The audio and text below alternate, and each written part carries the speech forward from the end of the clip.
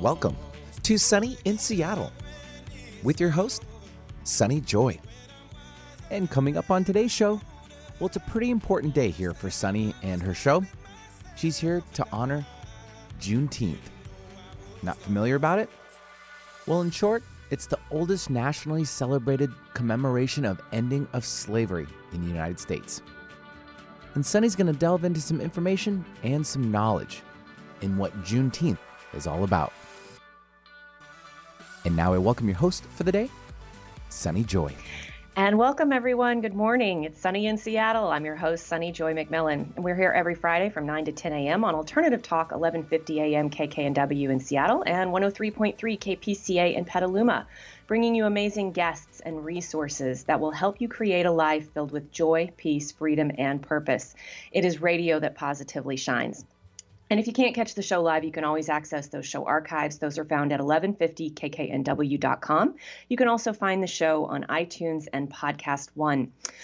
So for today's show, if you follow me on Facebook or you follow the Sunny in Seattle Radio Facebook page, you would have seen that today we were going to be doing a simulcast of a Juneteenth event.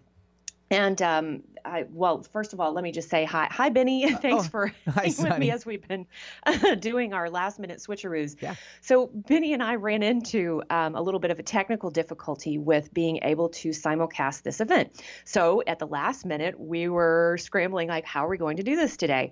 Because I think it's really important, being that it is Juneteenth, which we'll give a little bit more information about here in a moment. But again, this is one of those days where my voice is not the one that needs to be heard or amplified at this time. So we want to do our best, since we are not going to be simulcasting the event, to do something that will honor Juneteenth today and send out into the airwaves our thoughts and our celebration and our honoring of this very important holiday in the Black community. So just a little bit of housekeeping here. So the event that we had hoped to simulcast today is called Juneteenth Freedom, Justice, Democracy. It's an event hosted by 6 leading African American museums and historical institutions who join forces to basically launch a digital commemoration of Juneteenth, which of course is the day that the Emancipation Proclamation was officially enforced, ending enslavement of African Americans. If you want to watch this video, and they've got events going on all day today on this particular platform, just go to, it's blackfreedom.org, but it's spelled BLK freedom.org. That's blkfreedom.org. So that's the website to go to if you want to watch or listen to the video that we had hoped to share with you today. And again, as I mentioned, those events start not only right now at 9 a.m. Pacific, but they've got them, I believe, another round at noon and then another one this evening at 6 p.m. So I invite you to turn your radio off now and go to that website and be able to participate.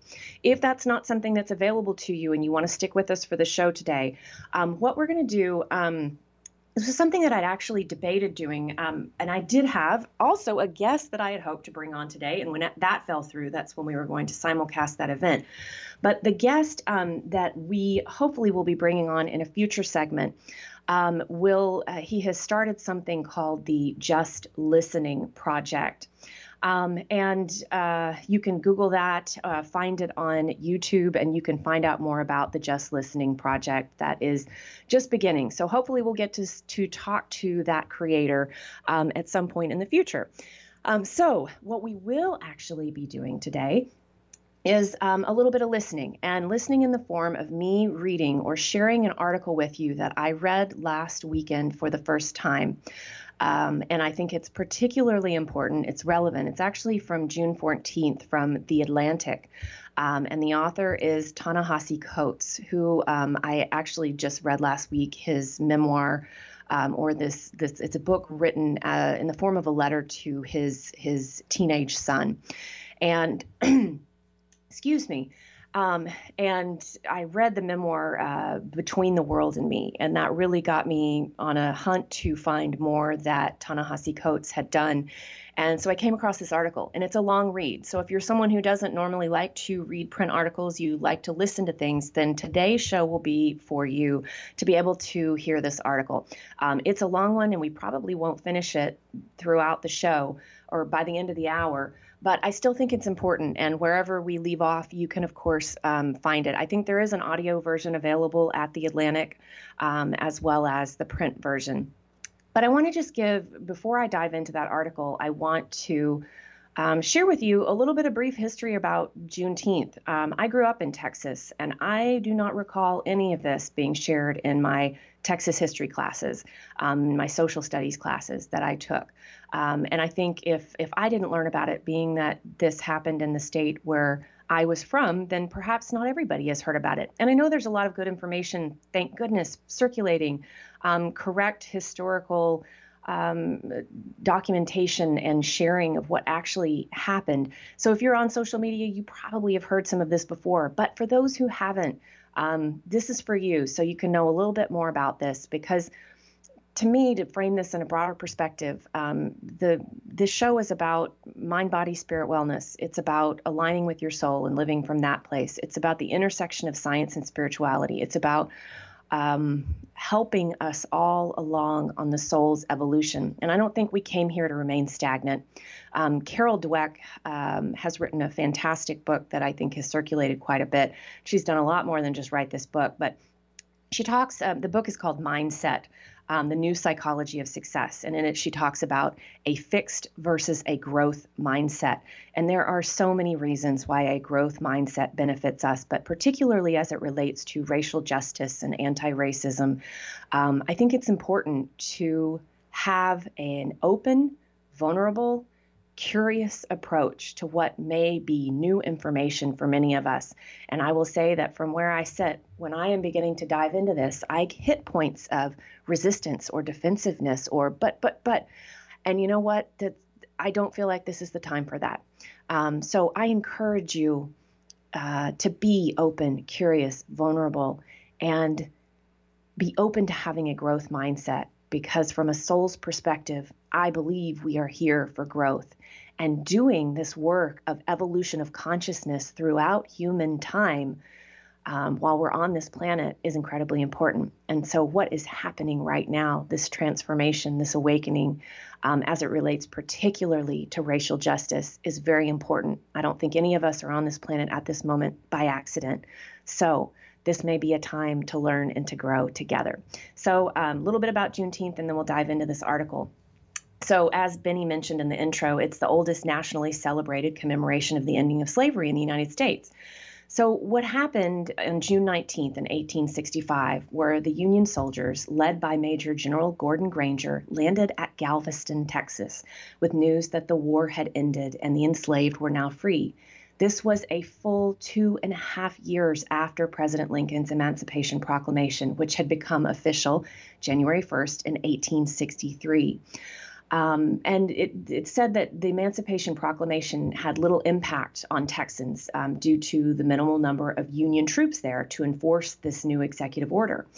And there are various stories I've read as to why that may have happened. And some of the ones that I think are the most I think that I ran across the most often were that Texas was farther from the Union than any other state. And when slavery was abolished in certain southern states, a lot of those slave owners fled to Texas with the slaves so that they continue to use slave labor.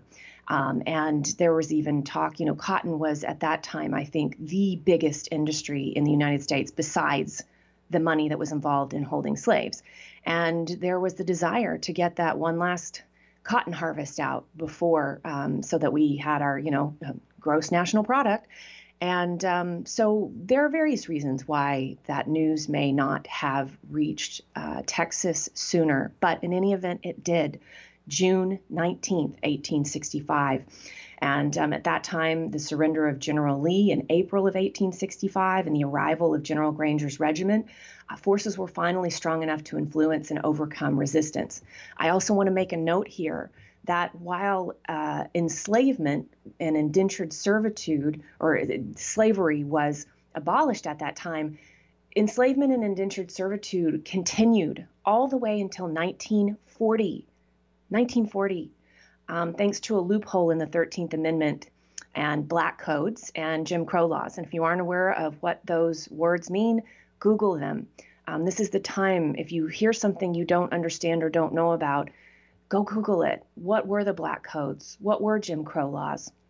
And so the 13th Amendment, this loophole, 13th Amendment said that neither slavery nor involuntary servitude, except as punishment for a crime whereof the party shall have been duly convicted, shall exist within the United States or any place subject to their jurisdiction. So basically, there was this loophole that you could enslave someone as punishment for a crime, and that's this institution of peonage or convicts for labor.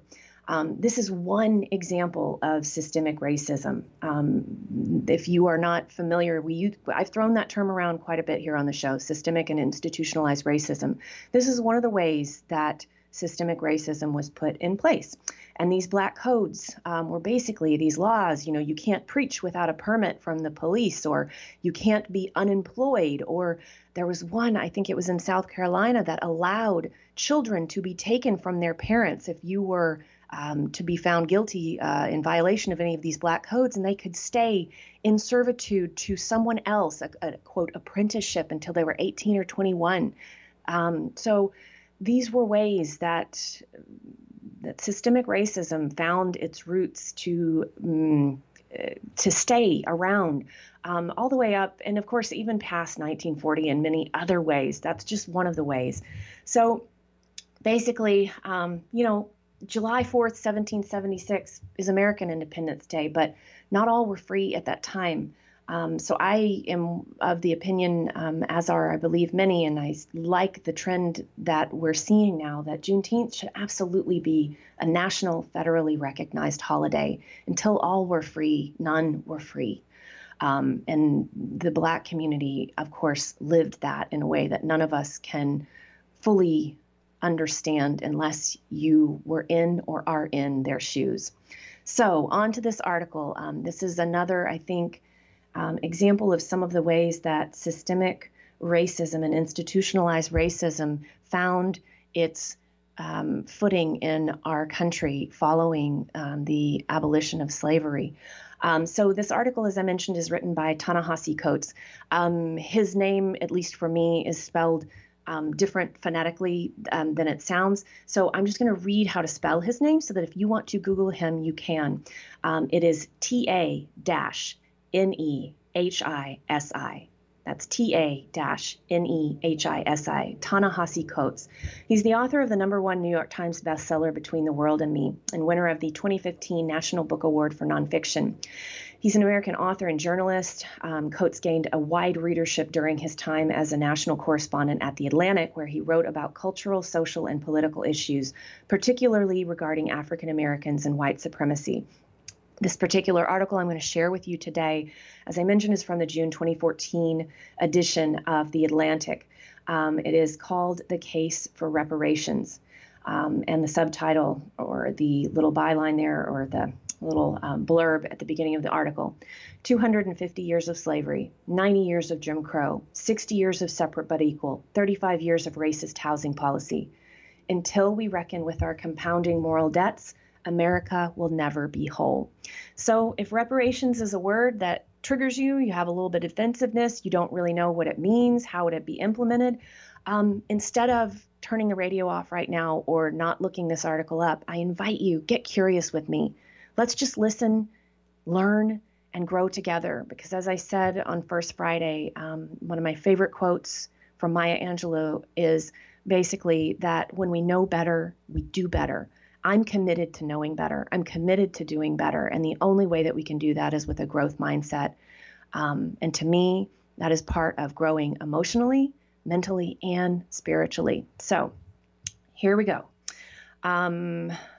this article starts with two particular quotes. One is from the Bible in Deuteronomy, and it's all about reimbursing Hebrew slaves and giving them reparations once you free them. There's another quote here from John Locke. And so I invite you to check these out. I'm not going to read those so we dive right into the article, but I think they're relevant to the total picture of what Coates is talking about here. So part one, so that's just one of my losses. Clyde Ross was born in 1923, the seventh of 13 children, near Clarksdale, Mississippi, the home of the blues. Ross's parents owned and farmed a 40-acre tract of land flushed with cows, hogs, and mules. Ross's mother would drive to Clarksdale to do her shopping in a horse and buggy, in which she invested all the pride one might place in a Cadillac. The family owned another horse with a red coat, which they gave to Clyde. The Ross family wanted for little, save that which all Black families in the Deep South then desperately desired, the protection of the law. In the 1920s, Jim Crow Mississippi was, in all facets of society, a kleptocracy. The majority of the people in the state were perpetually robbed of the vote, a hijacking engineered through the trickery of the poll tax and the muscle of the lynch mob. Between 1882 and 1968, more Black people were lynched in Mississippi than any other state. And this is a quote from Clyde. You know, and I know, or I'm sorry, this is not a quote from him. Let me back up. So between 1882 and 1968, more Black people were lynched in Mississippi than any other state. This is now a quote from Theodore Bilbo, a Mississippi senator and proud Klansman. And he writes, or said, "You and I know what's the best way to keep the N-word from voting. You do it the night before the election." The state's regimen partnered robbery of the franchise with robbery of the purse. Many of Mississippi's Black farmers lived in debt peonage under the sway of cotton kings who were at once their landlords, their employers, and their primary merchants. Tools and necessities were advanced against the return on the crop, which was determined by the employer. When farmers were deemed to be in debt, and they often were, the negative balance was then carried over to the next season. A man or woman who protested this arrangement did so at the risk of grave injury or death. And refusing to work meant arrest under vagrancy laws and forced labor under the state's penal system, those Black codes we were talking about earlier in the intro. Well into the 20th century, Black people spoke of their flight from Mississippi in much the same manner as their renegade ancestors had. In her 2010 book, The Warmth of Other Suns, Isabel Wilkerson tells the story of Eddie Irvin, a spinach picker who fled Mississippi in 1963 after being made to work at gunpoint. "We didn't talk about it or tell nobody," Irvin said. "You had to sneak away." So when Clyde Ross was still a child, Mississippi authorities claimed his father owed $3,000 in back taxes. The elder Ross could not read. He did not have a lawyer. He did not know anyone at the local courthouse. He could not expect the police to be impartial. Effectively, the Ross family had no way to contest the claim and no protection under the law. The authorities seized the land. They seized the buggy. They took the cows, hogs, and mules. And so for the upkeep of separate but equal, the entire Ross family was reduced to sharecropping. This was hardly unusual. In 2001, the Associated Press published a 3-part investigation into the theft of Black-owned land stretching back to the antebellum period. The series documented some 406 victims and 24,000 acres of land valued at tens of millions of dollars. The land was taken through means ranging from legal chicanery to terrorism. Some of the land taken from Black families has become a country club in Virginia, the AP reported, as well as oil fields in Mississippi and a baseball spring training facility in Florida. Going back to Clyde Ross, he was a smart child. His teacher thought he should attend a more challenging school. There was very little support for educating Black people in Mississippi, but Julius Rosenwald, a part owner of Sears Roebuck, had begun an ambitious effort to build schools for Black children throughout the South. Ross's teacher believed he should attend the local Rosenwald school. It was too far for Ross to walk to get back in time to work in the fields. Local white children had a school bus, but Clyde did not, and thus lost the chance to better his education. Then when Ross was 10 years old, a group of white men demanded his only childhood possession, the horse with the red coat. "You can't have this horse. We want it," one of the white men said. They gave Ross's father $17. Clyde said, "I did everything for that horse, everything. And then they took him, put him on the racetrack. I never did know what happened to him after that, but I know they didn't bring him back. So that's just one of my losses. And the losses mounted. As sharecroppers, the Ross family saw their wages treated as the landlord's slush fund. Landowners were supposed to split the profits from the cotton fields with sharecroppers, but bales would often disappear during the count, or the split might be altered on a whim. If cotton was selling for 50 cents a pound, the Ross family might get 15 cents or only 5.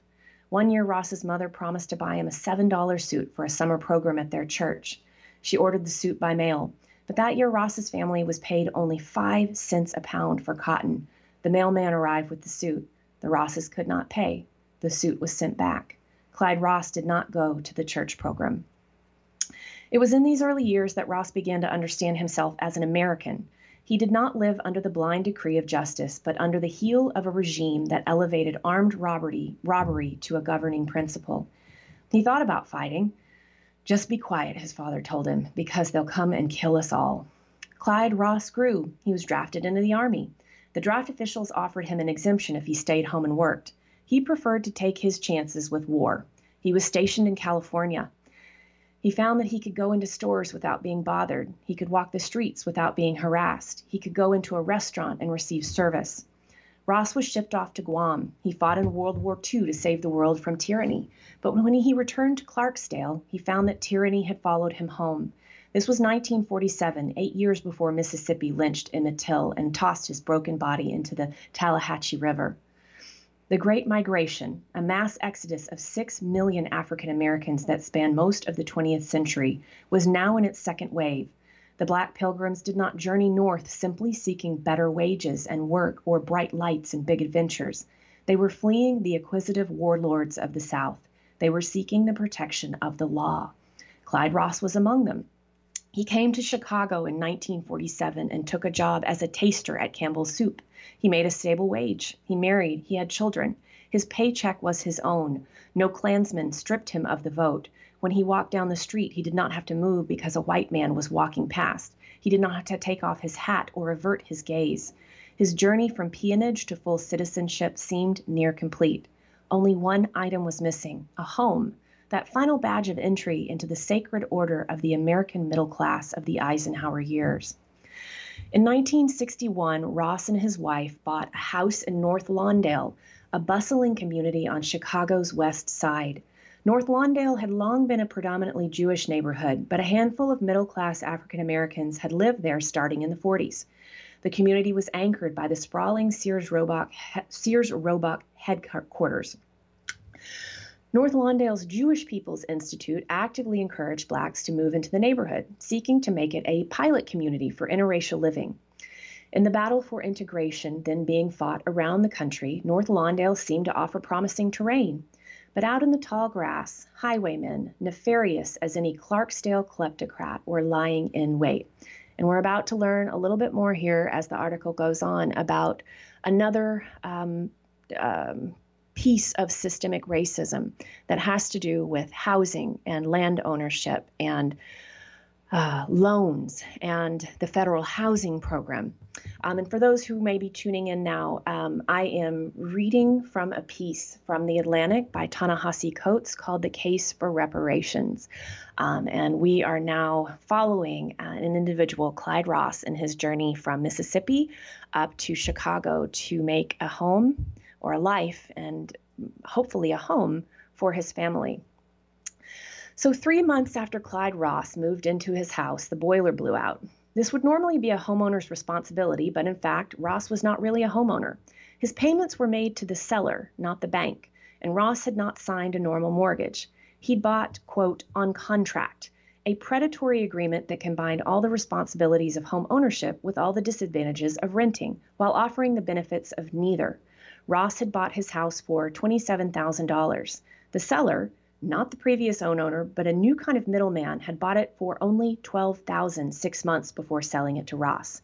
In a contract sale, the seller kept the deed until the contract was paid in full, and unlike with a normal mortgage, Ross would acquire no equity in the meantime. If he missed a single payment, he would immediately forfeit his $1,000 down payment, all his monthly payments, and the property itself. And if you do the math on this, we're talking, $27,000 in the 1960s. $12,000, $1,000. Those were big numbers back then. The men who peddled contracts in North Lawndale would sell homes at inflated prices and then evict families who could not pay, taking their down payment and their monthly installments as profit. They'd bring in another black family, rinse and repeat. He loads them up with payments they can't meet, an office secretary told the Chicago Daily News of her boss, the speculator Lou Fashanis, in 1963. Then he takes the property away from them. He sold some of the buildings 3 or 4 times. Ross had tried to get a legitimate mortgage in another neighborhood, but was told by a loan officer that there was no financing available. The truth was that there was no financing at all for people like Clyde Ross. From the 1930s to the 1960s, Black people across the country were largely cut out of the legitimate home mortgage market through means both legal and extra-legal. Chicago whites employed every measure from, quote, restrictive covenants to bombings to keep their neighborhoods segregated.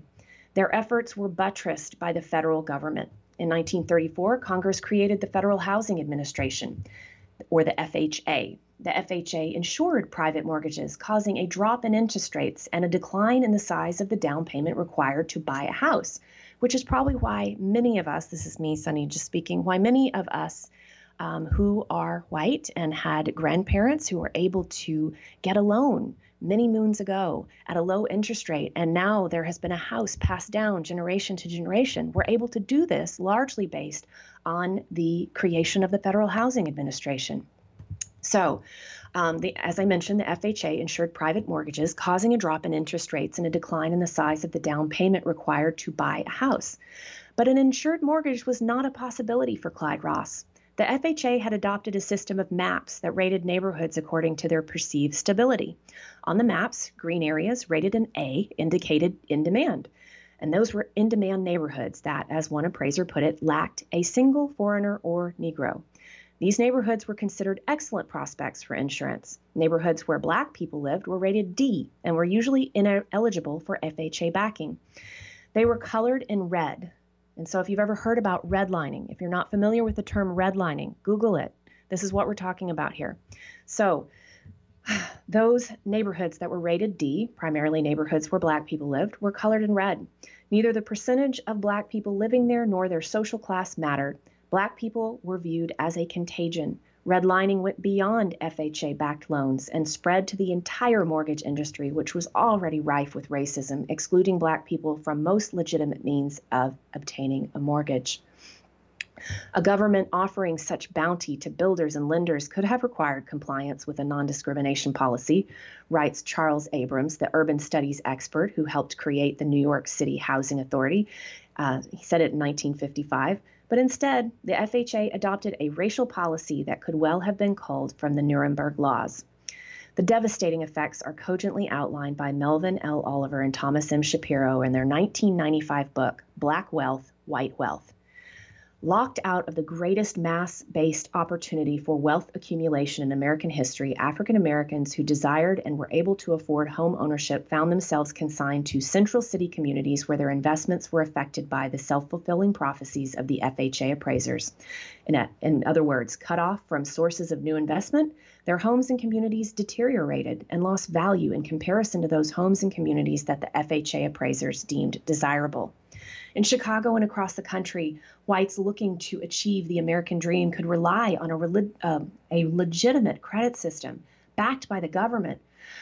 Blacks were herded into the sights of unscrupulous lenders who took them for money and for sport. It was like people who like to go out and shoot lions in Africa. It was the same thrill, a housing attorney told the historian Beryl Satter in her 2009 book, Family Properties, the thrill of the chase and the kill. And the kill was profitable. At the time of his death, Lou Fashanis, that gentleman, or not going to call him a gentleman, that man who was doing predatory lending for African-American homeowners in Chicago in that North Lawndale community. So this is Lou Fashanis. At the time of his death, he owned more than 600 properties, many of them in North Lawndale, and his estimated worth was $3 million. He'd made much of this money by exploiting the frustrated hopes of Black migrants like Clyde Ross. During this period, according to one estimate, 85% of all Black home buyers who bought in Chicago bought on contract. If anybody who is well established in this business does not earn $100,000 a year, a contract seller told the Saturday Evening Post in 1962, he is loafing. And contract sellers became rich. North Lawndale became a ghetto. Clyde Ross still lives there. He still owns his home. He is 91, and the emblems of survival are all around him. Awards for his service in his community, pictures of his children in cap and gown. But when I asked him about his home in North Lawndale, I heard only anarchy.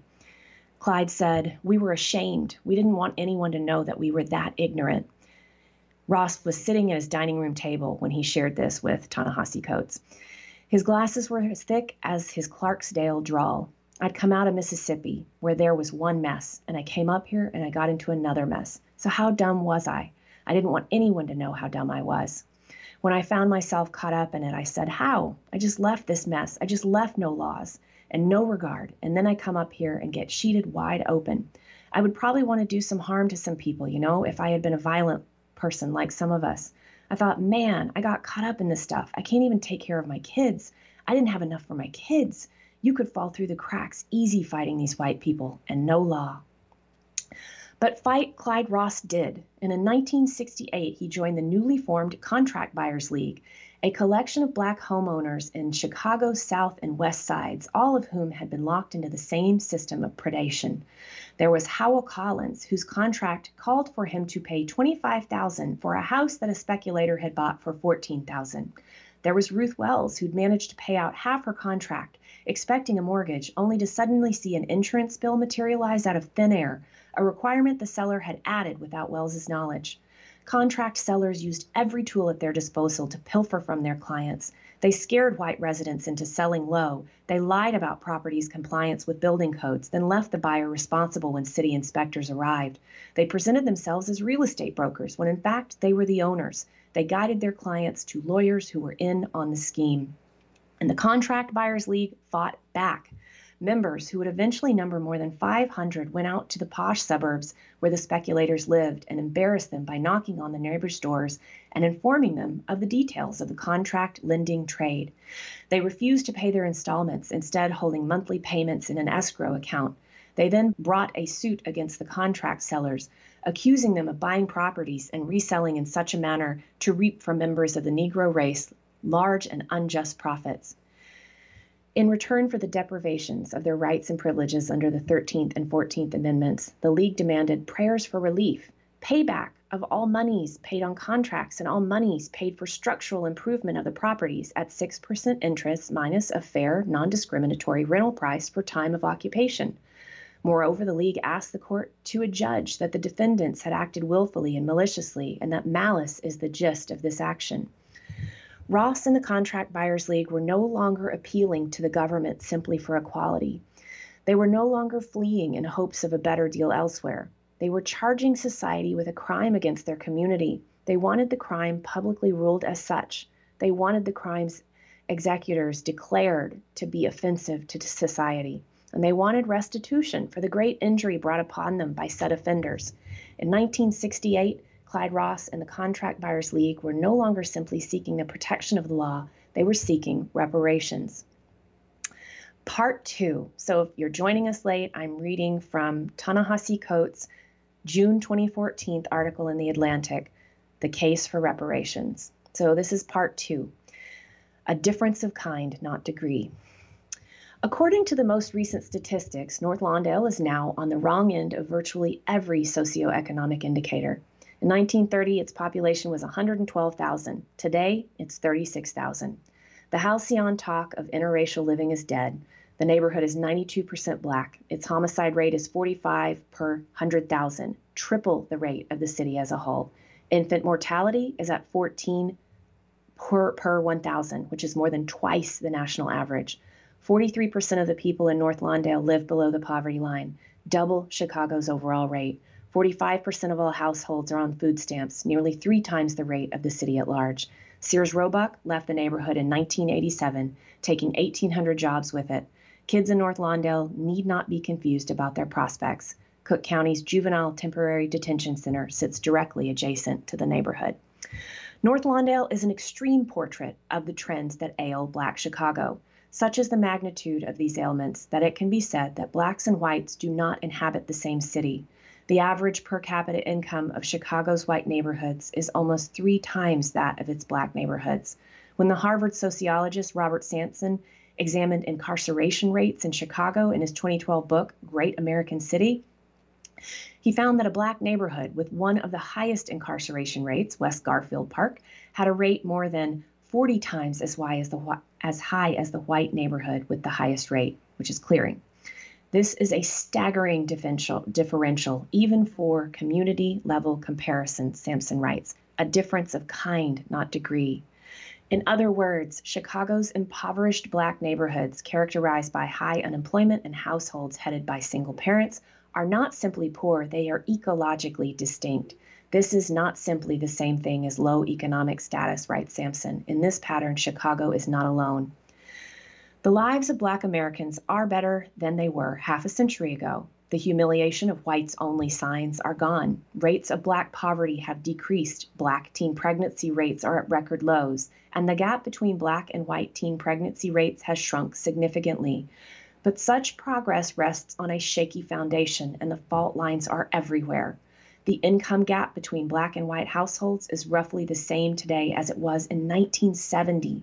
Patrick Sharkey, a sociologist at New York University, studied children born from 1955 through 1970 and found that 4% of whites and 62% of Blacks across America had been raised in poor neighborhoods.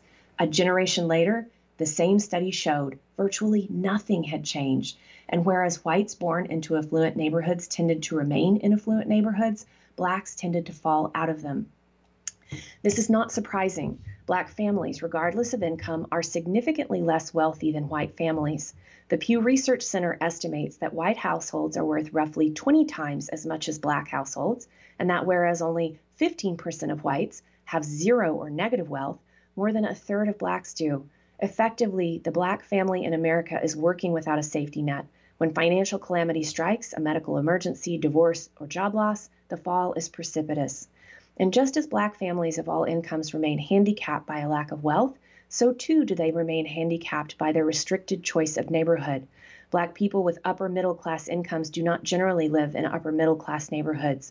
Sharkey's research shows that Black families making $100,000 typically live in the kinds of neighborhoods inhabited by white families making $30,000. Blacks and whites inhabit such different neighborhoods, Sharkey writes, that it is not possible to compare the economic outcomes of Black and white children. The implications are chilling. As a rule, poor Black people do not work their way out of the ghetto, and those who do often face the horror of watching their children and grandchildren tumble back. Even seeming evidence of progress withers under harsh light.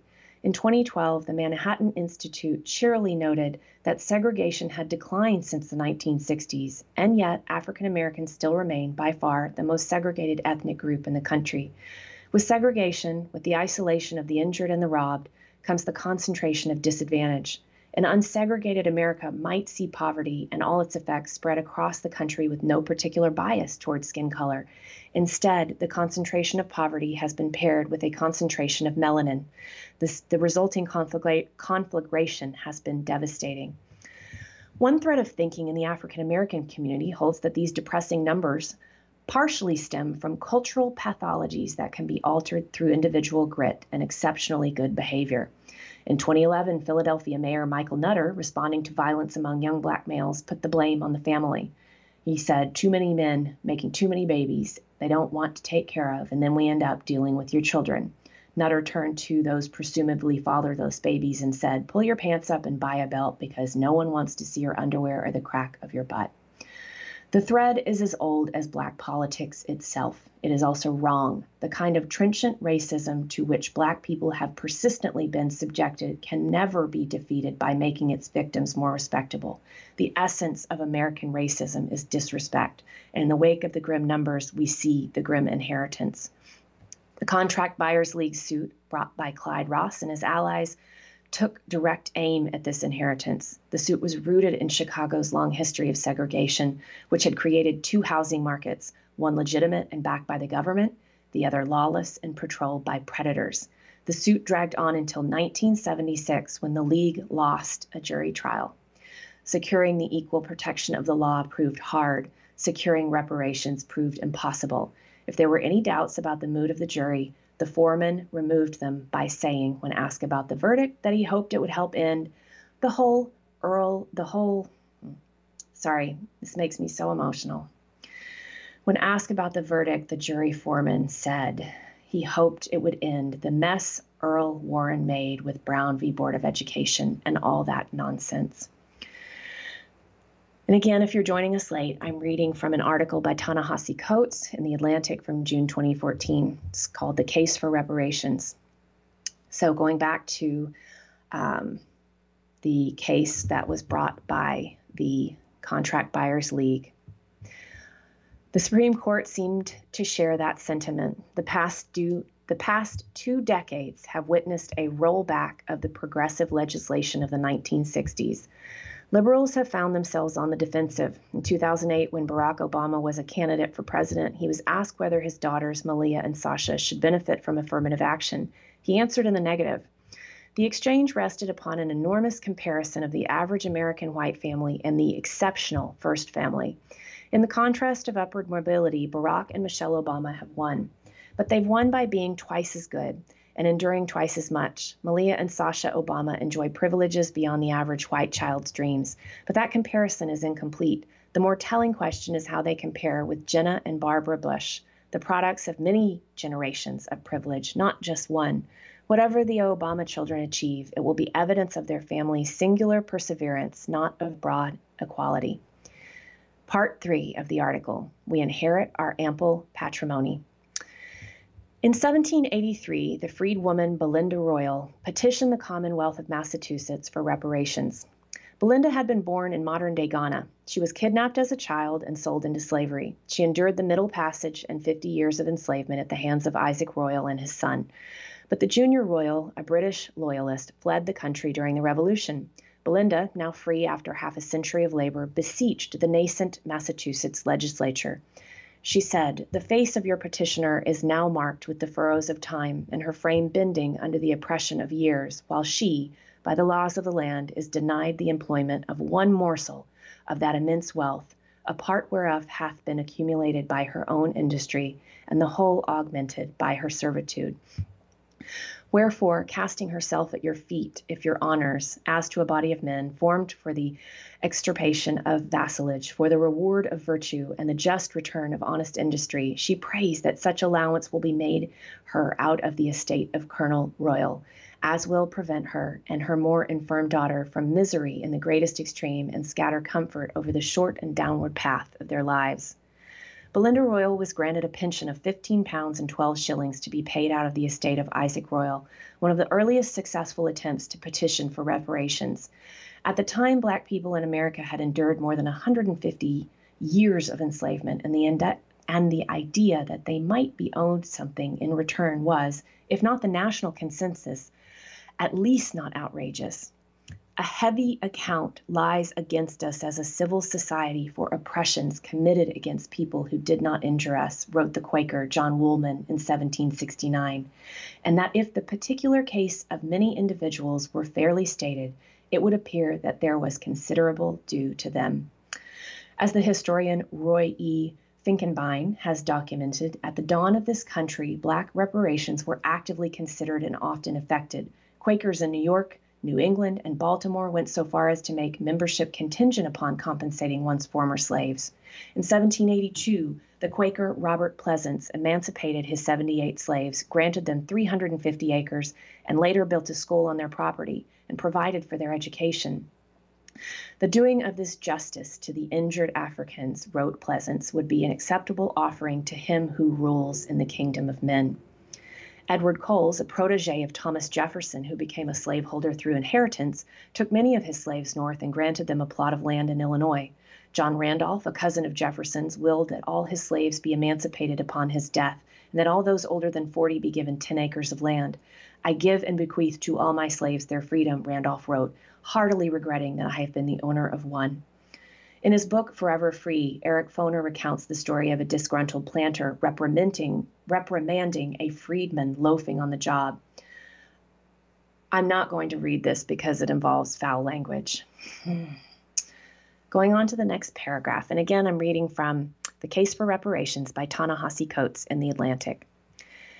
In the 20th century, the cause of reparations was taken up by a diverse cast that included the Confederate veteran Walter R. Vaughan, who believed that reparations would be a stimulus for the South. The Black activist Callie House was also a part of this, as well as the Black nationalist leaders like Queen Mother Audley Moore and the civil rights activist James Forman. The movement coalesced in 1987, that's not long ago, under an umbrella organization called the National Coalition of Blacks for Reparations in America. The NAACP endorsed reparations in 1993.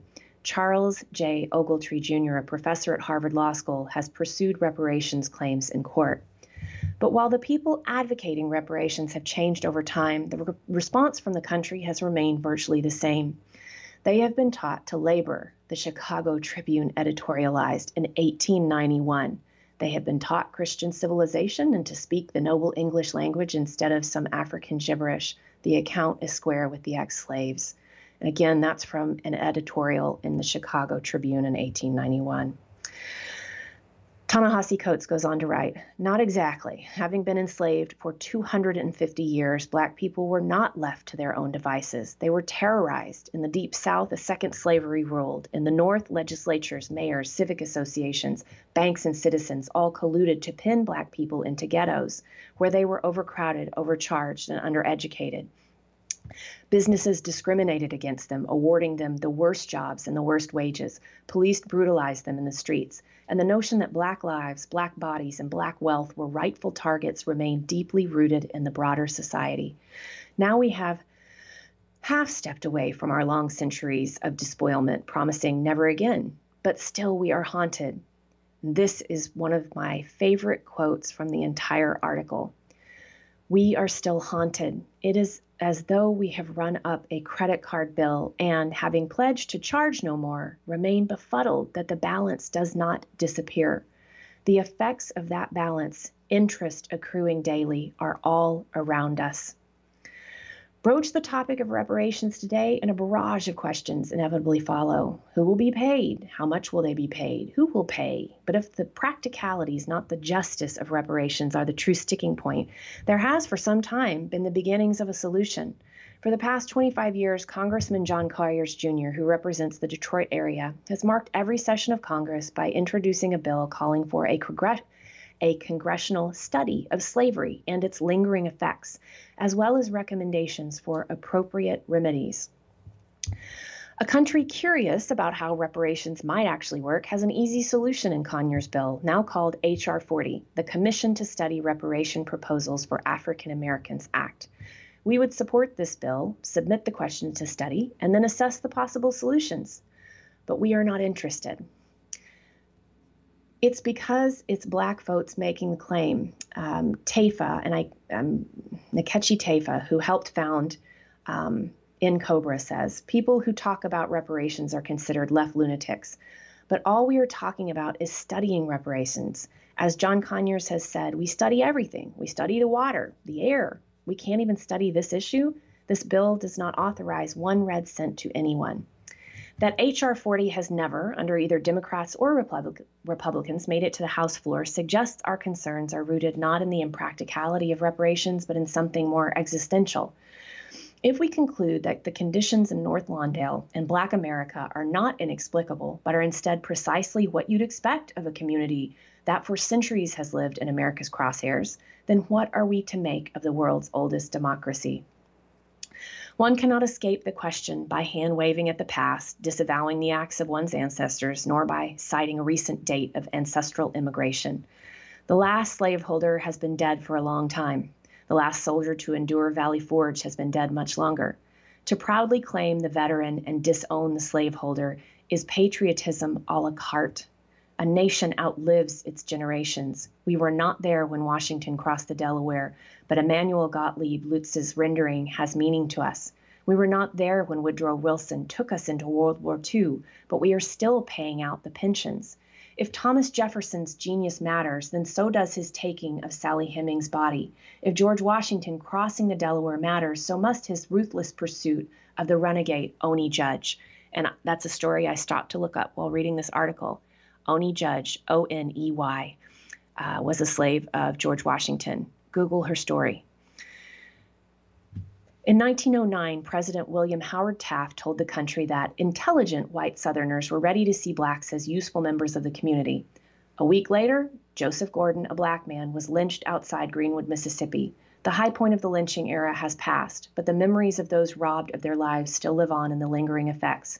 Indeed, in America, there is a strange and powerful belief that if you stab a black person 10 times, the bleeding stops and the healing begins the moment the assailant drops the knife. We believe white dominance to be a fact of the inert past, a delinquent debt that can be made to disappear if only we don't look. There has always been another way.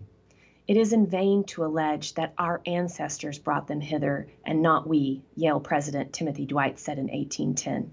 He went on to say, we inherit our ample patrimony with all its encumbrances and are bound to pay the debts of our ancestors. This debt particularly we are bound to discharge, and when the righteous judge of the universe comes to reckon with his servants, he will rigidly exact the payment at our hands. To give them liberty and stop here is to entail upon them a curse. The article goes on, and we're going into part 4 now, the ills that slavery frees us from. And I know we don't have much time left in the show today, so I'll read for a little while longer. This article, we're not even halfway through it, and it is so well researched and so articulate and eloquent in describing why this is not something that went away, that we can look away from just because it's not, just because of the Emancipation Proclamation in 1863. So yeah, I'll read a little bit more and then we'll wrap up. And I invite you to look at this article from The Atlantic, June 2014 by Ta-Nehisi Coates. America begins in black plunder and white democracy, two features that are not contradictory but complementary. The men who came together to found the independent United States dedicated to freedom and equality either held slaves or were willing to join hands with those who did. The historian Edmund S. Morgan wrote, "None of them felt entirely comfortable about the fact, but neither did they feel responsible for it. Most of them had inherited both their slaves and their attachment to freedom from an earlier generation, and they knew the two were not unconnected." When enslaved Africans plundered of their bodies, plundered of their families, and plundered of their labor were brought to the colony of Virginia in 1619, they did not initially endure the naked racism that would engulf their progeny. Some of them were freed, some of them intermarried, still others escaped with the white indentured servants who had suffered as they had.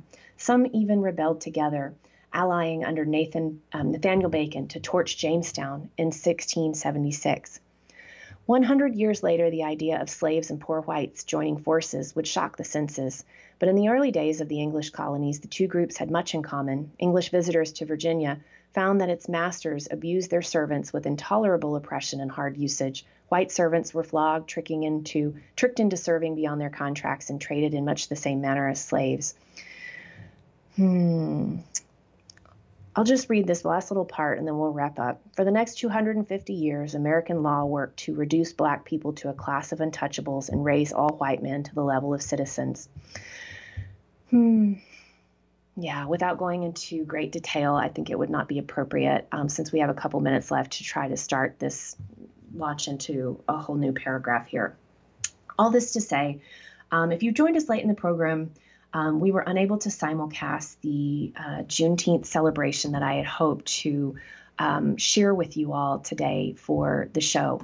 And so instead of doing that, I read from a particularly compelling article written by Ta-Nehisi Coates, June 2014 in The Atlantic. And it goes into, at the beginning of the show, and talking about the years of peonage and the use of indentured or involuntary servitude as punishment for a crime. That's one place where systemic racism took hold. Another place is what Ta-Nehisi Coates is writing about in this article, about how Black Americans were largely edged out of the housing market and have not been able to accumulate wealth and property in the same way that white people have. And so there's an interesting argument there for reparations, which I fully support. So I invite you to check it out.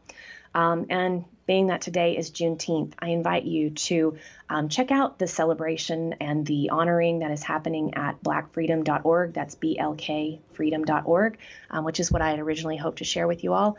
Or go out and learn a little something. Google some things that you don't know about. Learn some history that you didn't learn when you were in school. And through doing that, just as Maya Angelou said, when we know better, we do better. So here is to doing better. And for those out there who are celebrating and honoring Juneteenth, I am with you there. You have been listening to Sunny in Seattle. I'm your host, Sunny Joy. We'll see you next week.